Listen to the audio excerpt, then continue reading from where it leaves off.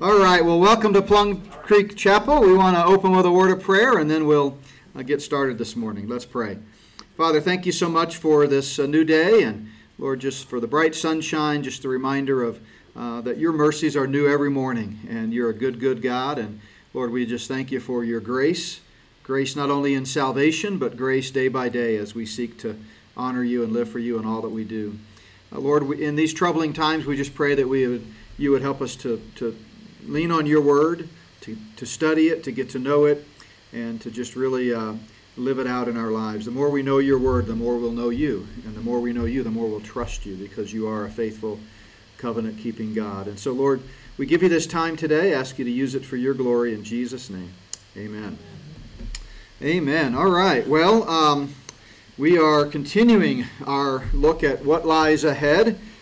And as I was thinking about the series this week, I thought, I hope I can prolong our look at heaven and the eternal state and the new heavens and new earth as long as I possibly can, because I really enjoy this series, and I, as you well know, enjoy talking about Bible prophecy. It's one of my favorite subjects. So I'm not sure what we're going to do next, but then the thought occurred to me, one of the advantages of doing these long series that last 1 to 2 years is that by the time you finish, everybody's forgotten what you started with, so you could kind of go back and start over and nobody would care. So I don't know what we're going to do, but we know that we need to be talking about Bible prophecy, especially in these times. Jesus told us in Matthew 16 that we should pay attention to the signs of the times. He was talking in that context to the unbelieving Jewish leaders who missed the fact that he was the long-awaited Messiah, and he was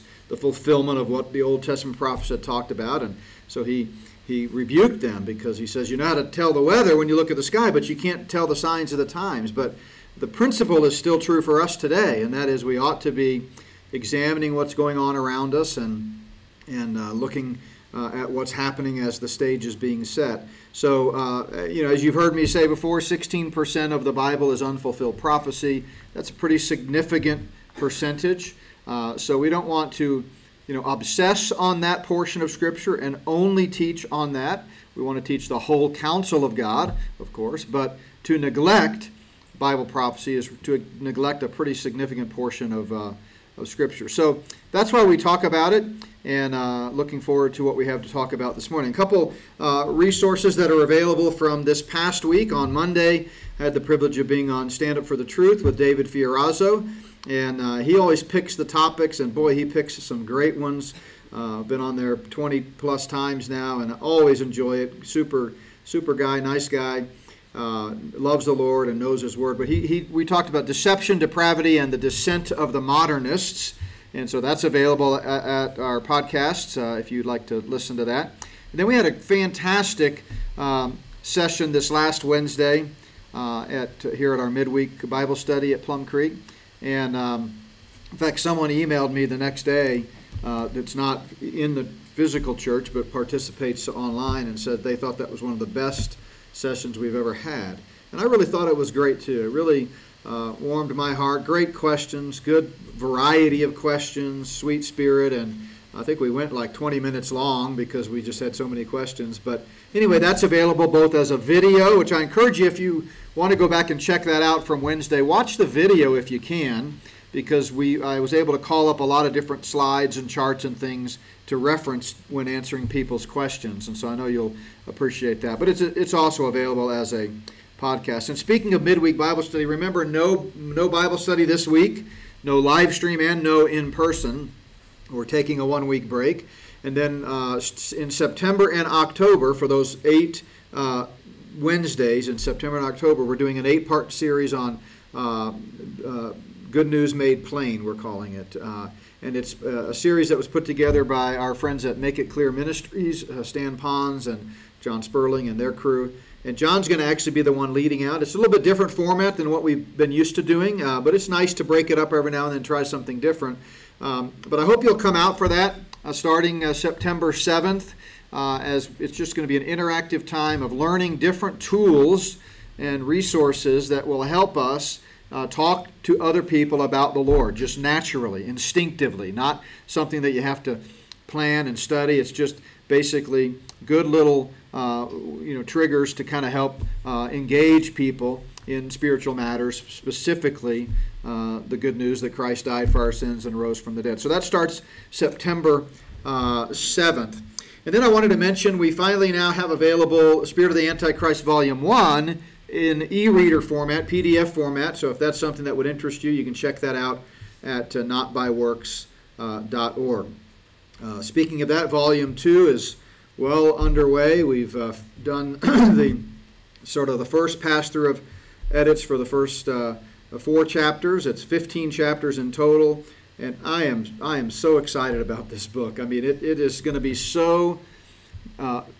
If no one else benefits from it other than me, it's worth it, because it's going to have 2 volumes now with this Volume 1 and now Volume 2, a set that covers a ton of material relevant to what's going on in this battle between God and Satan, and the ultimate battle to take over the kingdom of this world. So really looking forward to that being out. Still on target to be out in October, November, and pray that I'm able to kind of meet that deadline. So, and begin praying now that the Lord will use it. So with that, let's turn our attention once again to the eternal state. So we're in Revelation 21 and 22.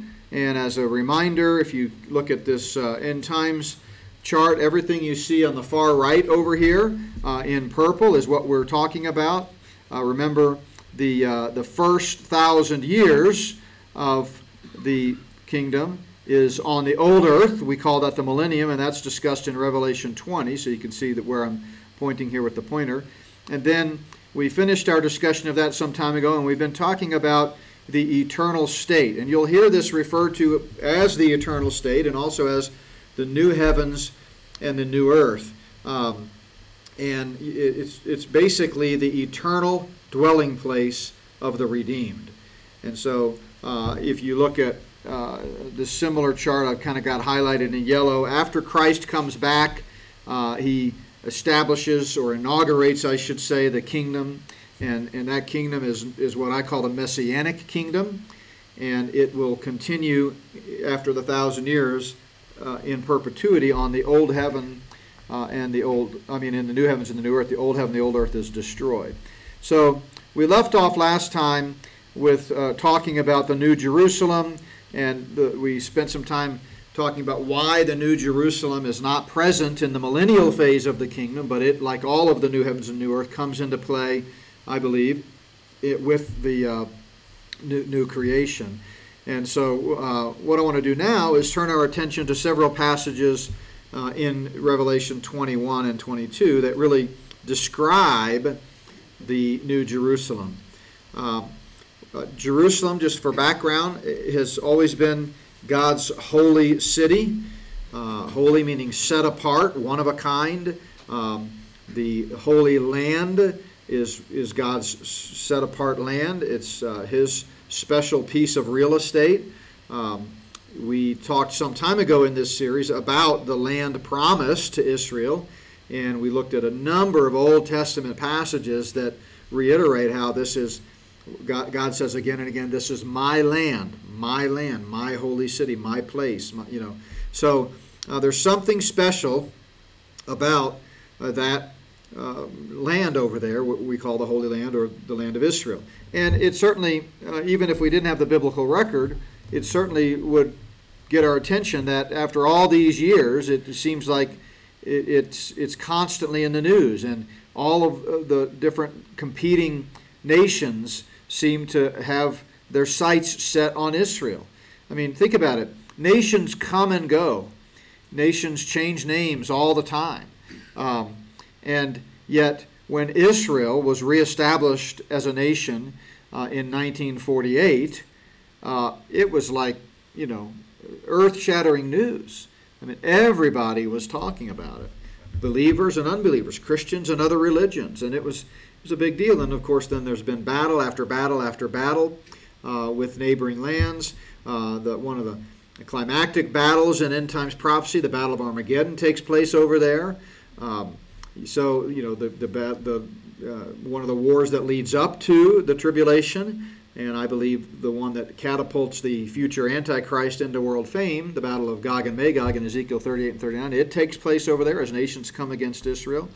So it should not surprise us then, given the history of Israel, that when all is said and done and time shall be no more, Israel is center stage, and that is where the presence of God is in the new heavens and the new earth. And so the description is in keeping with that we read about in the book of Revelation.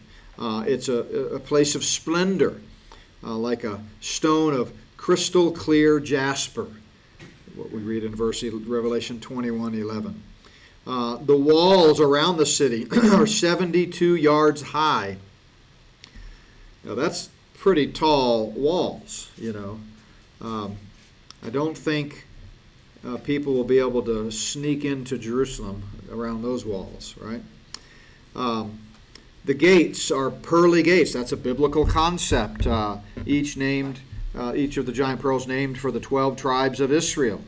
So you see, once again, if you don't think there's a future for national Israel, if you think, as so many do today, that the church, you and I, have replaced Israel in God's plan of the ages, replacement theology it's called, then you have to discard most of the book of Revelation, if not, well, all but the first 3 chapters, really, because Israel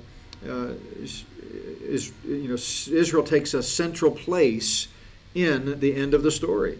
So God's word means what it says. There's no indication that he's using Israel to mean anything other than what it's always meant. That place, geographically, that constitutes the Holy Land.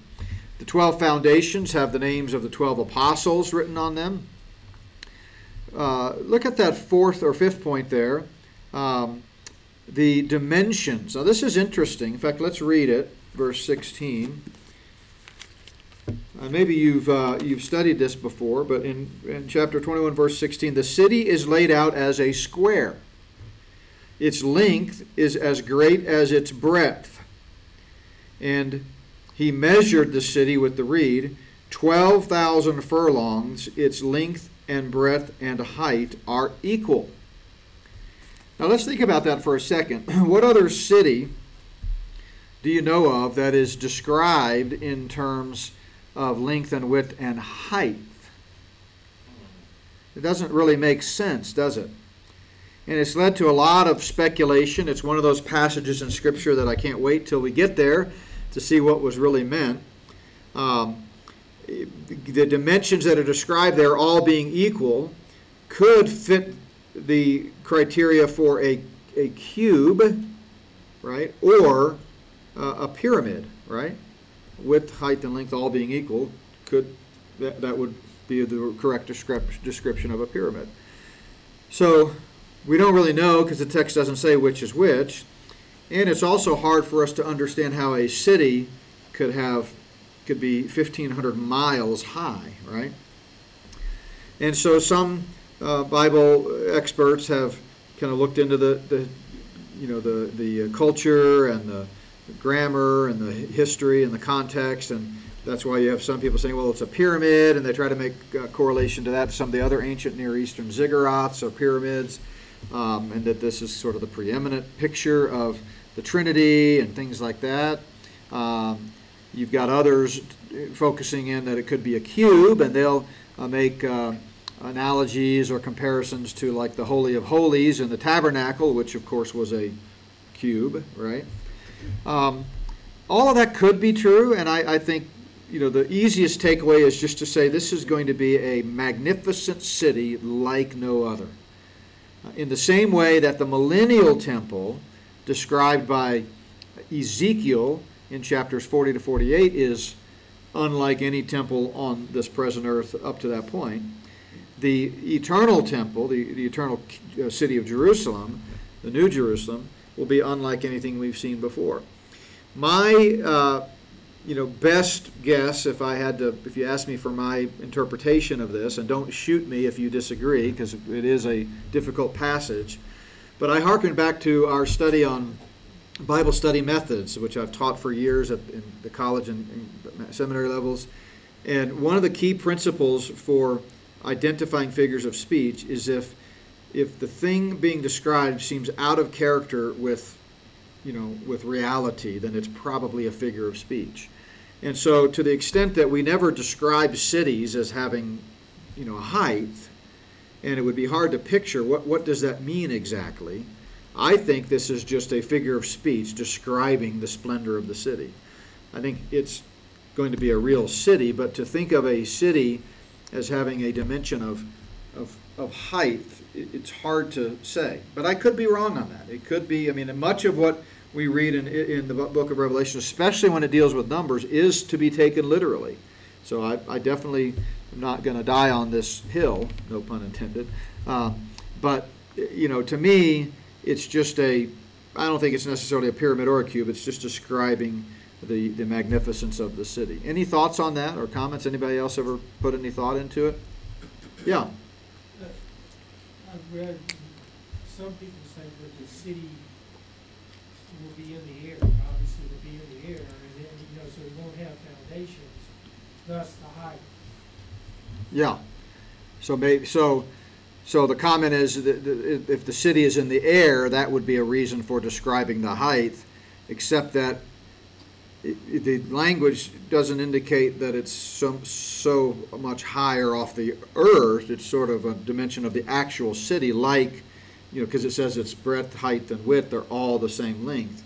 But, again, that could be. And of course, we talked last time about how a lot of Bible scholars, especially old school ones, thought that the New Jerusalem would already be in place during the millennial phase of the kingdom. So let's go back to that chart. So that first part of the Messianic kingdom there, that it was going to be a satellite city hovering above the earth, and then after the destruction of the old heaven and the old earth, when the new heavens and the new earth start, then it sort of comes down and takes its place. But I gave several reasons why I don't think that's the case. The primary reason is just that the New Jerusalem, in keeping with the new heavens and new earth, kind of go together, and they're described together in Revelation 21. So it doesn't seem like you have the New Jerusalem until you have the new heavens and new earth. But yeah, that could be. And again, I'm not discounting the fact that this could be a literal description, and that obviously all things are made new. There's a lot of new territory here with the curse of sin removed and God's perfections. Most people agree, whether it's a pyramid or a cube, that it's symbolizing God's perfection, perfect length, width, height, and so forth. And so that would certainly be a possibility. Yeah. I was also thinking that since we are in the phase of the new heavens and the new earth, maybe all bets are off about how we would perceive that from our standpoint in the XYZ world that we're in now, whereas the new heavens and the new earth and the beings that are in that realm are also in glorified bodies, so things may just look different. Everything may be just different. Yeah, so that's certainly something to keep in mind, is that we are into the phase where we have transcended time, space, and matter, for sure time and space, so like we talked about Wednesday, and so it's hard for us to envision something that's not linear, right? That's not today, tomorrow, the next day, next week, next decade. So we are so prone to think in terms of time, and as we looked at Wednesday night in Romans 11, Paul describes the fact that God is some of the things that from God's perspective are impossible for us to understand, right? But that said, I want to be careful, because God's revelation to mankind gives us everything he wants us to know about himself and his plan of the ages, and it uses language and grammar and syntax to do that. So it's not like when you get to chapters 21 and 22 of Revelation, somehow the rules of grammar change. Words still have meaning, and I think God intends for us to understand it, but the question really is this a figure of speech? Like, as we said, I think there will be really 12 giant pearls and really 12 foundations. No indication in the text that that's a figure of speech. And it doesn't violate any rules of figures of speech because it makes sense. But when you get to the dimensions, that's where it really becomes puzzling to me because, again, it's hard to describe something physical, which he is describing something physical, that normally isn't cube-shaped, right? We think of boxes or, things like that as having a cube, but not a city, right? But again, we're in the new heavens and the new earth, which is essentially what you're saying, and so it absolutely could be God's way of saying this is the beauty of the New Jerusalem. Any other thoughts? All right, so then we've got the city itself is of pure gold. So you've heard people talking about walking the streets of gold, right? And the pearly gates. Those are sort of metaphors for heaven that are built on the reality and the facts of the biblical record, right? Again, streets of pure gold. Temple, God and the Lamb are the temple. Let's look at that. That's a fascinating reality. When you look at verse 22, he says, I saw no temple in it, for the Lord God Almighty and the Lamb are its temple. Right? He goes on, the city had no need of the sun or of the moon to shine in it, for the glory of God illuminated it. The Lamb is its light. Now, you've heard me talk often about how when Christ takes the throne, when he returns, he will reign forever and ever. We see that again and again in Scripture. And that's the reason, by the way, let me put the end times chart back up, that I diagram it this way. A lot of times people will refer to the millennial kingdom, which sort of implies that the kingdom is only 1,000 years. Millennium, of course, meaning 1,000. But we know from a variety of passages, and I'll just read a couple of them here, Old and New Testament alike. Let's start in Daniel 7. It says in verse 13, I was watching in the night visions, and behold, one like the Son of Man coming in the clouds of heaven. He came to the Ancient of Days, and they brought him near before him. That's Jesus Christ, the eternal Son, coming to the eternal God the Father. And then to him was given dominion and glory and a kingdom,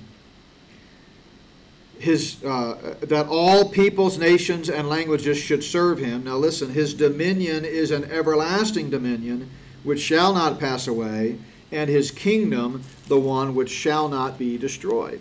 And then, we see this time and again in the New Testament. For example, in Luke, when Gabriel announces the birth of Christ to Mary, or that she's pregnant, he says in Luke 1:31, and behold, you will conceive in your womb and bring forth a son, and shall call his name Jesus. He will be great and will be called the Son of the Highest, and the Lord God will give him the throne of his father David, and he will reign over the house of Jacob forever, and of his kingdom there will be no end.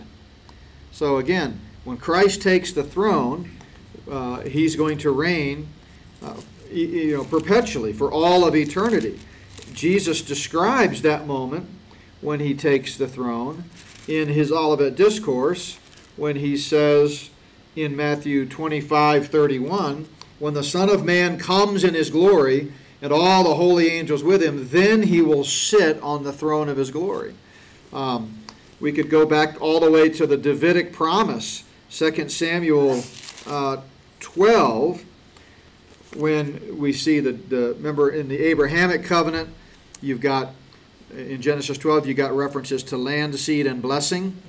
The land that Abraham's going to be given will be his. He will have a perpetual seed, and then it'll ultimately involve blessing of the whole world. Well, those three elements of that unconditional Abrahamic promise are reiterated through three subsequent unconditional covenants. The one about his seed is reiterated. We call it the Davidic covenant in 1 Samuel chapter 12. 1 Samuel, I'll get there in a minute. It's 2 Samuel 7, 12 to 16. I'm getting the references all messed up in my mind. 2 Samuel chapter 7, beginning in verse 12. And he's talking here to David about, in the first place, his son Solomon, who's going to, of course, take the throne and build the temple. But notice he goes in verse 16, "And your house and your kingdom shall be established forever before you. Your throne shall be established forever." So, again, the kingdom is an eternal kingdom. So, that being said, what do we do with the fact that what we just read in in Revelation 21, that the God and the Lamb are the temple? Well, again, it's one of those examples where the Bible never contradicts itself. Just because the temple is the Godhead, Jesus is part of the Godhead. So it's still his rightful throne and his kingdom. The mediatorial aspect of it, the one who's actually ruling over it, it goes from being a singular ruler in the millennium, Jesus Christ ruling with a rod of iron, to the Godhead ruling in the kingdom. But Jesus is still a part of that Godhead. So do you see the tension that I'm trying to resolve here? Is that, the Bible on the one hand says Jesus reigns forever, but then you get to the new heavens and new earth and it says it's not just Jesus, it's the Godhead, right? Well, those two things are not incompatible, and it really speak directly to the Trinity, the oneness of God. That Jesus, like Jesus said in John 10, "I and my Father are one." Yeah. I read something this week, 1 Corinthians 15, starting with verse 20, about I love that. when all things are finished, Christ becomes subject then to the Father, or to the one. Yeah, let's look at that. 1 Corinthians 15 is a fascinating passage. Let's start in verse 20. "But now Christ is risen from the dead and has become the firstfruits of those who have fallen asleep." Again, falling asleep is a metaphor for death. It's a euphemism. "For since by man came death, by man also came the resurrection of the dead. For as in Adam all die, even so in Christ all shall be made alive. But each one in his own order. Christ, the firstfruits, afterward those who are Christ at his coming. Then comes the end, when he delivers the kingdom to God the Father, when he puts an end to all rule and all authority and all power, for he must reign till he has put all enemies under his feet. The last enemy that will be destroyed is death, for he has put all things under his feet. But when he says all things are put under his feet, it is evident that he who puts all things under him is accepted." In other words, he's not putting himself under himself. He is God. "Now when all things are made subject to him, then the Son himself will also be subject to him who put all things under him, that God may be all in all." Great passage, great cross-reference to just what we were talking about. I wish I had thought of it myself. If you go to Hebrews, another parallel passage here. How does that play into the Trinity, equal parts? Yeah, good question. So how does that play into the Trinity and so forth? Well, remember, Jesus is speaking here, or Paul's speaking here about Christ's earthly ministry and the kingdom on earth.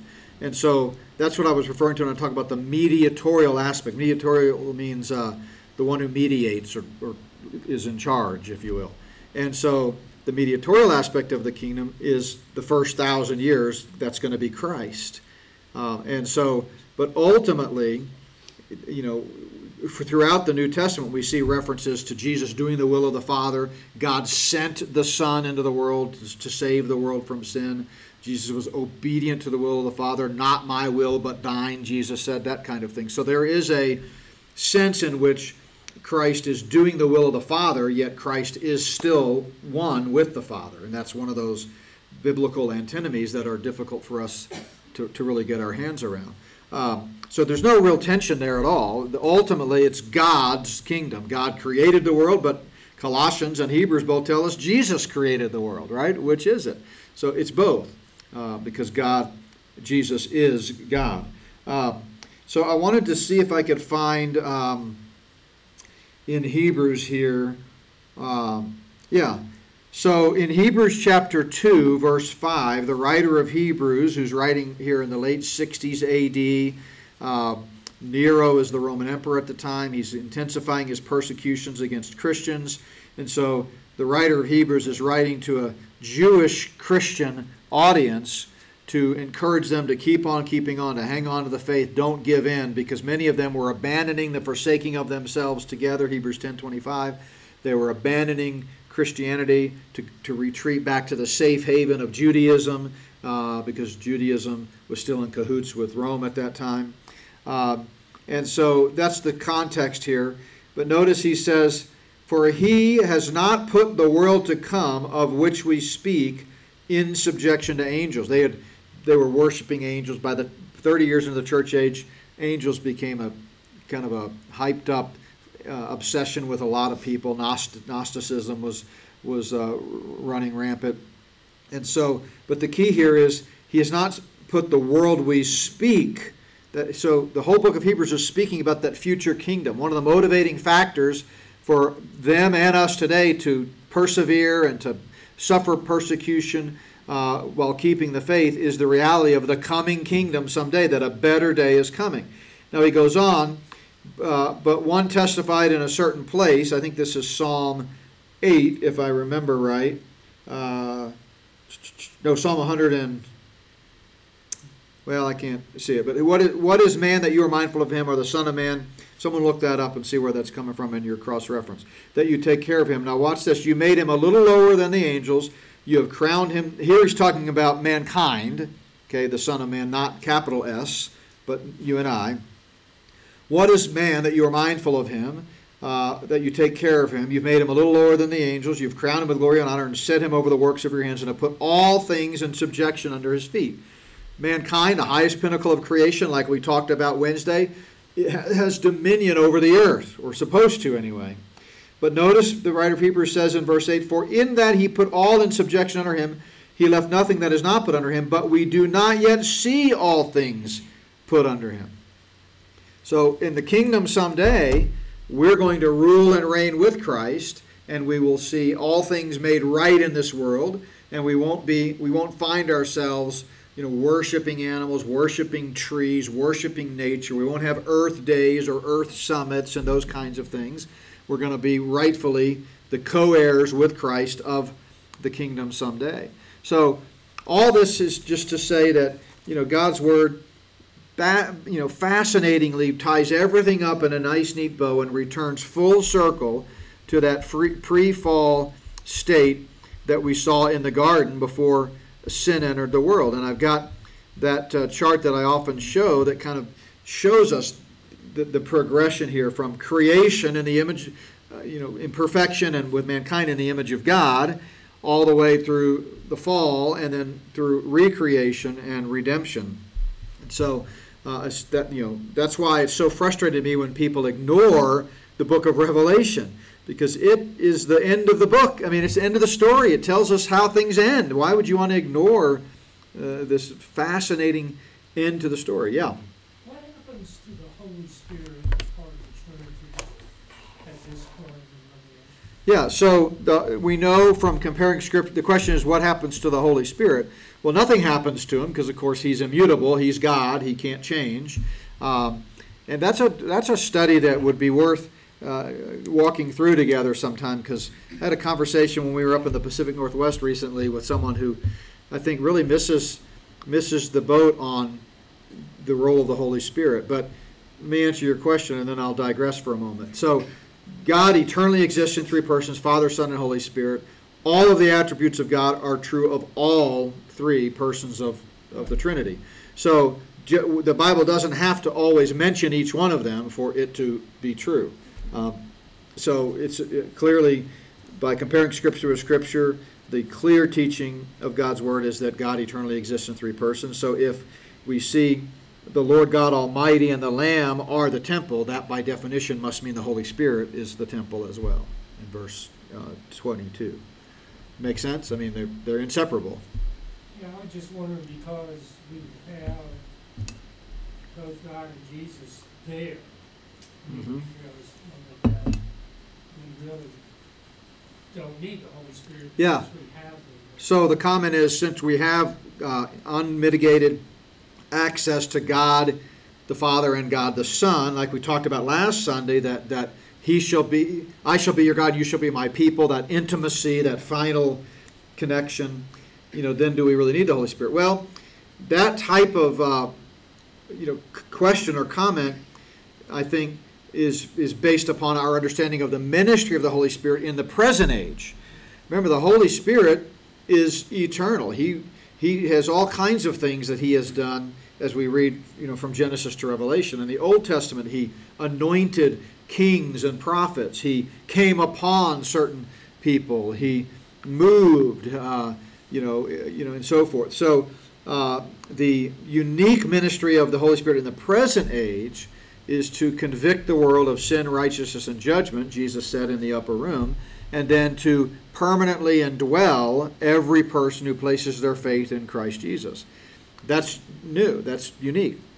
So he has a lot of ministries, and certainly in the church he has ministries such as gifting individual members in the church with unique gifts for the purpose of serving the body of Christ, the church. But one of the passages, and this leads to the conversation I had recently, that I think people misunderstand is in 2 Thessalonians chapter 2. 2 Thessalonians chapter 2.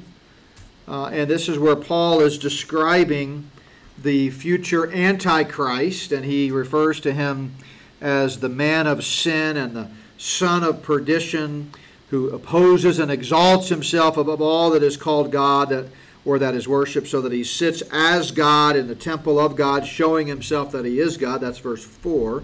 And this is referring to the abomination of desolation that Daniel talks about and Jesus talks about, in that future time when the Antichrist himself demands worship and declares himself to be God at the midpoint of the tribulation. But notice Paul says in verse 6, now you know what is restraining that he may be revealed in his own time, he meaning the Antichrist. Something's restraining him. For the mystery of lawlessness is already at work. That's one of the key premises of my book, Spirit of the Antichrist. And I've been knee-deep working on volume 2, and it just, again and again, I'm amazed to see the manifestations of the Spirit of the Antichrist, 1 John 4:3, that are already at work among us. And Paul is echoing the same thought that John did when he says the mystery of lawlessness is already at work. In other words, even though the Antichrist is not here yet, and he won't be unveiled until after the rapture, that spirit, that mystery is already here.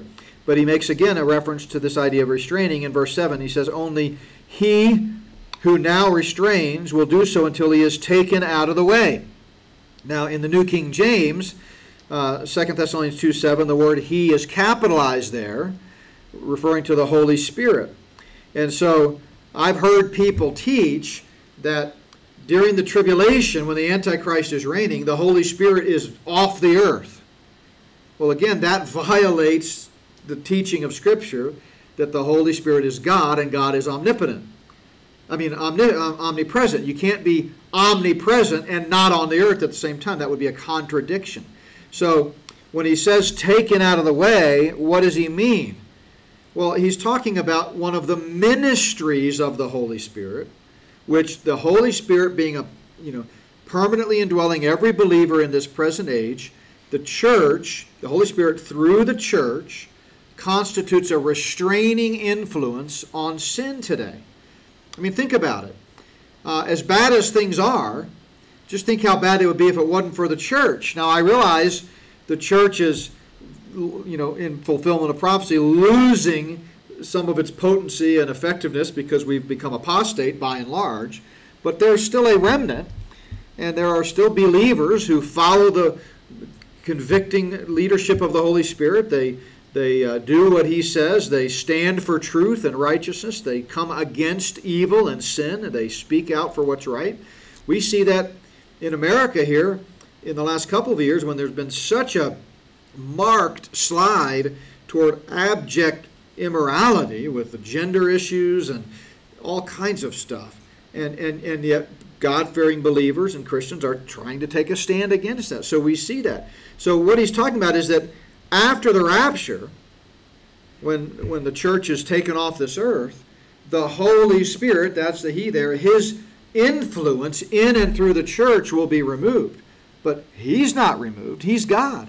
He's here. He's still going to be, convicting people and doing what he's doing. He's part of the Godhead. So we need to understand our theology proper, our understanding of the Trinity, that God eternally exists in Father, Son, and Holy Spirit. And while they have different ministries and roles to play, obviously the second person of the Trinity, Jesus Christ, who is the eternal Son of God, came to earth in fulfillment of God's plan of the ages, born of a virgin, put on human flesh, the hypostatic union. He was fully God and fully man. He lived a perfect, holy, sinless life, ultimately died for the sins of all the world, rose again the third day, defeating death, hell, and the grave, and is now ascended back to the right hand of God the Father. But that doesn't mean that Jesus changes. He is immutable, just as the Holy Spirit is immutable, but he takes on different roles in God's plan of the ages. So, it's a great question, going back to Revelation 21,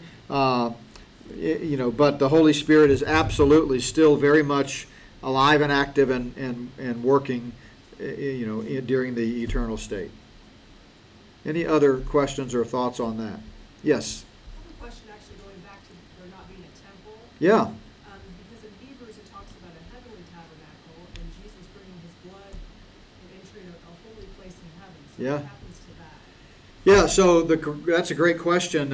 Hebrews makes reference to the shadow of the temple on earth as compared to the substance or the reality of the eternal temple in heaven, not built with hands, not built with human hands, right? Well, that's what he's talking about here, I think. So it's the earthly brick and mortar temples that we see going all the way back to Solomon and then Herod and then, ultimately the Antichrist temple, then the millennial temple, are all a picture of the ultimate reality of this glorious temple and the Jerusalem. So there is a corresponding reality that casts the shadow, if you want to use that metaphor. Paul talks about that also in Colossians, but Hebrews uses the same term, that these are, what we see here that the readers were so obsessed with, the Judaistic temple, is just a shadow compared to the reality. So absolutely, there's a temple, but this is it. This is the temple, right? This is the eventual, manifestation of the temple in heaven. And so what that looks like, again, we're getting into where we're trying to define eternal things in our limited knowledge of, descriptions.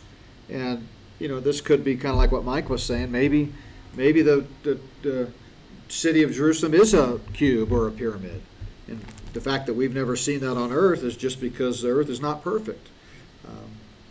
But so I guess, the tension would be, how can Jesus be the temple and go into the temple in heaven, right? Is that kind of what you're getting at? Yeah, I don't know. It's possible that the form of the temple, even in heaven, prior to the new heavens and new earth, is different.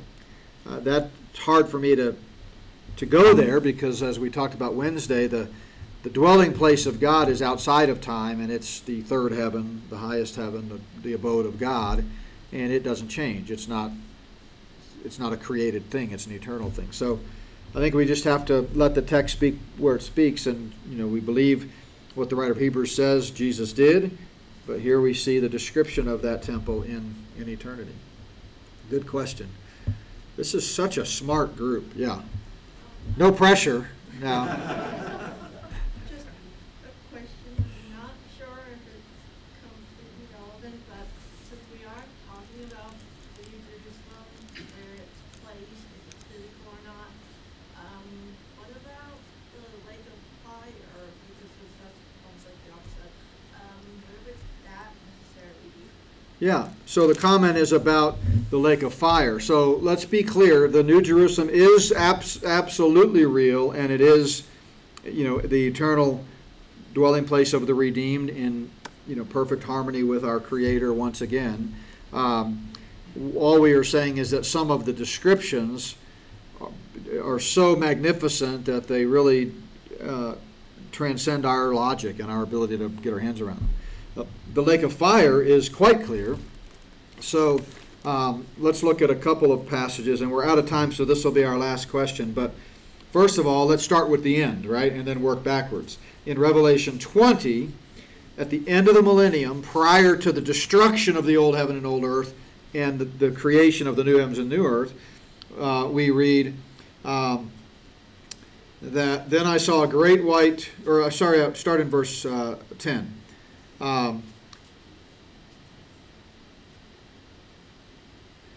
The devil who deceived them was cast into the lake of fire and brimstone, where the beast and the false prophet are, and they will be tormented day and night forever and ever. Nothing unclear about that at all, right? Then Jesus, it tells us in Matthew, in the Olivet Discourse, in Matthew 24, or actually Matthew 25, at the sheep and the goats, when he comes back, he says, those who have not believed in him will be... he will say to them, "Depart from me, you cursed, into the everlasting fire prepared for the devil and his angels." So there is an everlasting fire that is the dwelling place of all unbelievers today in torment. We read about this in Luke 16 as well with the rich man and Lazarus. But at the end of the age, when the old earth is destroyed, that everlasting fire is then cast into the everlasting lake of fire, which is the final eventuality of all unredeemed. But it's absolutely literal. There's nothing, I mean, you can't be tormented day and night forever and ever and cease to exist at the same time, right? So a lot of people today have completely obliterated the plain teaching of Scripture and are suggesting a teaching called annihilationism, that is to say, if you don't get saved, then you just cease to exist. But that is completely contrary to the teaching of Scripture, that you're tormented day and night forever and ever. Jesus, that's what makes the gospel and Christ's atoning work on the cross so powerful, is that, going all the way back to the garden, the wages of sin is death. And death has both a physical and an eternal aspect. And that eternal aspect of death is torment. But by simply trusting in Jesus Christ and Him alone for salvation, we can avoid that eventuality. So, very literal place for sure. All right, great stuff. Let's stop here. We'll continue next week looking at the new heavens and the new earth. For those of you live streaming, the live stream of the message and the service usually kicks off approximately 10:25 to 10:35 Mountain Time, and so we'll see you back then.